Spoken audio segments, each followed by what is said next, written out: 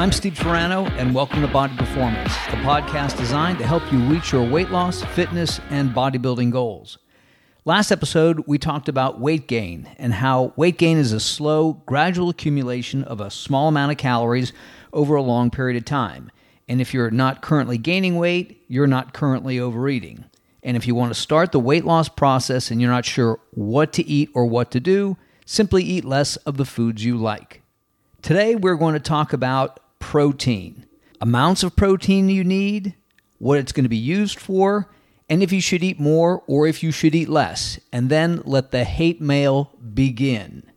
But before we talk about any of that, let's talk about your mindset. Whether it's weight loss or bodybuilding, you have to talk about your mental attitude. Think about what you want, how badly you want it, and then what you're willing to do to get it. Because that's really what it comes down to. What you want, how badly you want it, and what you're willing to do to get it.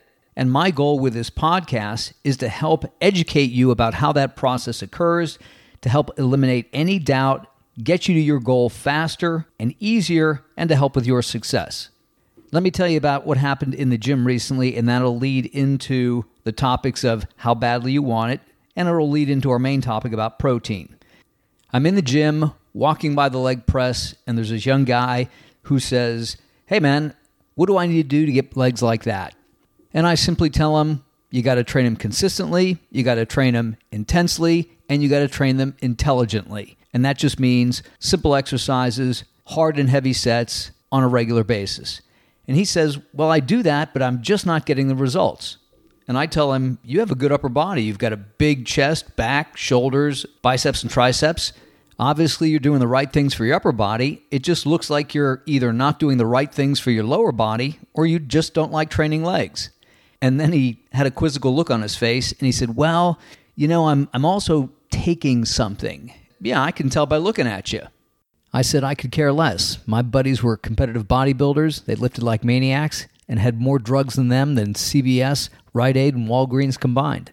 I said, that doesn't really help your argument. If anything, your legs should be bigger simply from taking the supplements. So what happens? They just work on your upper body, but not your legs? He didn't like that one either. I probably should have been less honest. And then he says, "Well, I'm a vegetarian." And I said, "Well, that doesn't really matter. Again, your upper body's big, your lower body is small. So you're telling me your vegetarian diet only works from the waist up? Same thing with the supplements you're taking? You're going to have to give me a better excuse than that." He really didn't appreciate that comment, and I'm making friends in the gym left and right. But hey, man, it is the truth. The guy just didn't train hard. He liked walking around with his shirt off, but he didn't like walking around with his pants off. So we get into this discussion of protein and leg training and things like that, and I'm saying your vegetarian diet supplies you with more than enough protein for you to get big and strong. And I told him there's a difference between the amount of protein you need and the amount of calories you need. Big difference. I said, but forget about that. You're just not training your legs hard. Get on the leg press and start stacking plates on and start doing sets and reps. And then get on the Smith machine or the hack machine, start stacking plates and start doing sets and reps. So I don't care that you can't squat. It makes no difference. I haven't squatted since I was 22. But I use the leg press and the hack machine to death. After this discussion, he is definitely not sending me a Christmas card during the holidays. Then he starts talking about, again, protein, not getting enough protein. And I'm going to tell him, just like I'm going to tell you, the ugly truth. We just don't need that much protein to build muscle. Now, there's a difference between how much protein you need to maintain and build the muscle that you have and want, and the amount of calories that you need to maintain your size and strength. Two different issues. And every time I have this discussion, maybe 2 people out of 100, 2% of the people believe it, and the hate mail starts to roll in. But I'm going to tell you the truth. You only need about 30 grams of protein a day. And that doesn't come from me. That comes from guys who are scientists from MIT and Harvard. Now, the USDA ups that to 50 grams a day for a woman and 60 grams a day for a man because they take into consideration people are sick, they may be injured, they may be pregnant, they may be breastfeeding. So they take into consideration these other factors and double the amount of protein. Let me give you 2 more statistics. 1 pound of muscle contains 100 grams of protein, and the body can only make 1 pound of muscle per week.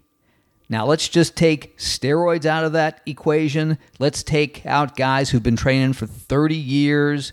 Physiologically, the body can only make about 1 pound of muscle per week, again, all things being equal.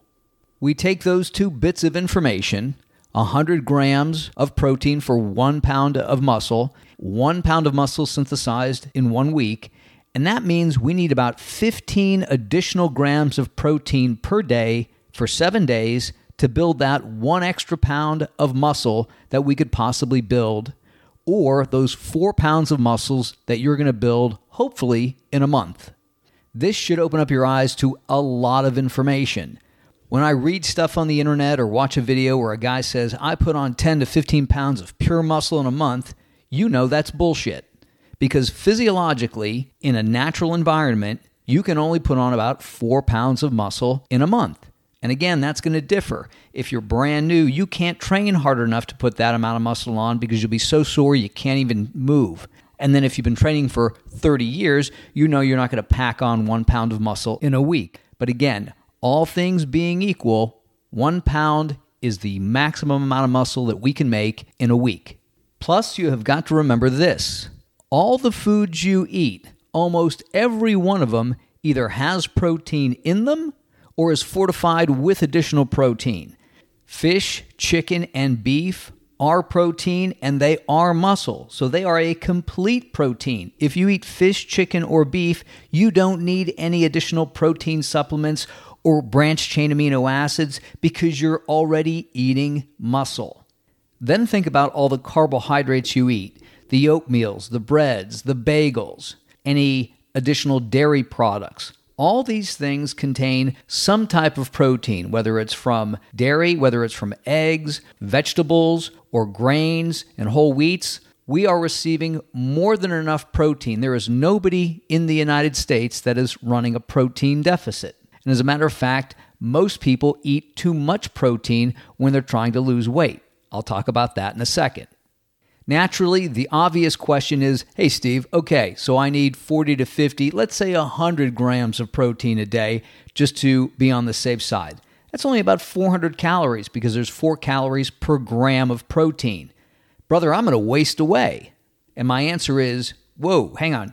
You need 100 grams of protein to maintain and build your current muscle, but you're going to need a hell of a lot more total calories to maintain your size and your strength. Big difference. This means if you're eating a 2,500 calorie a day diet and 40% is protein, 40% is carbohydrate, and 20% is fat, you're eating 1,000 calories of protein, 1,000 calories of carbohydrates, and 500 calories of fats. And that breaks down to 250 grams of carbohydrates, 250 grams of protein, and about 55 grams of fat.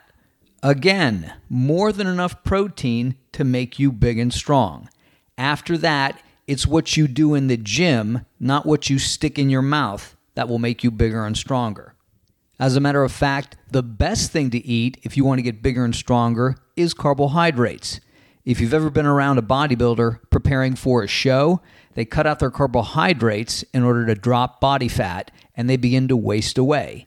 I tell guys in the gym, if you want to get bigger and stronger, increase your carbohydrate intake and then just lift heavier and harder in the gym. The more carbohydrates you take, the better your energy levels will be, the more energy you will have available to utilize that protein that you're eating to build muscle, and then that protein that you're eating is not going to be used as an energy source.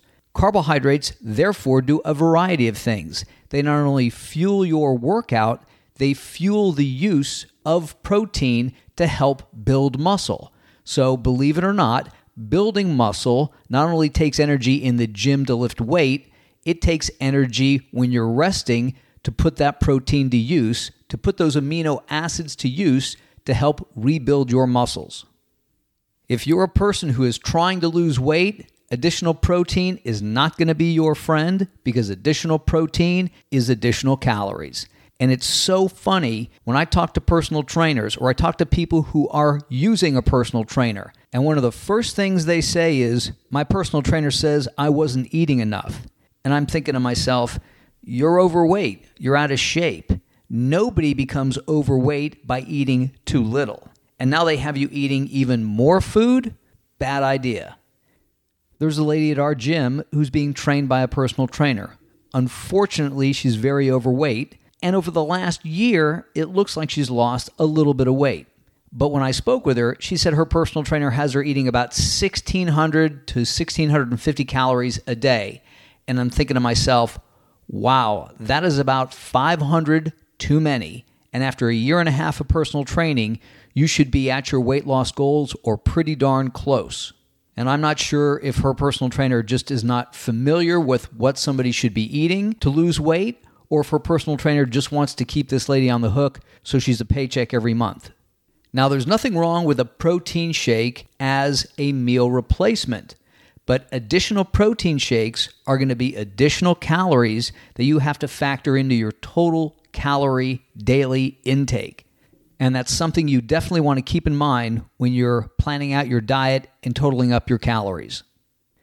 On my next episode, we're going to talk about what to eat after a workout, where and how your body burns calories, and how many calories you really burn during your workout.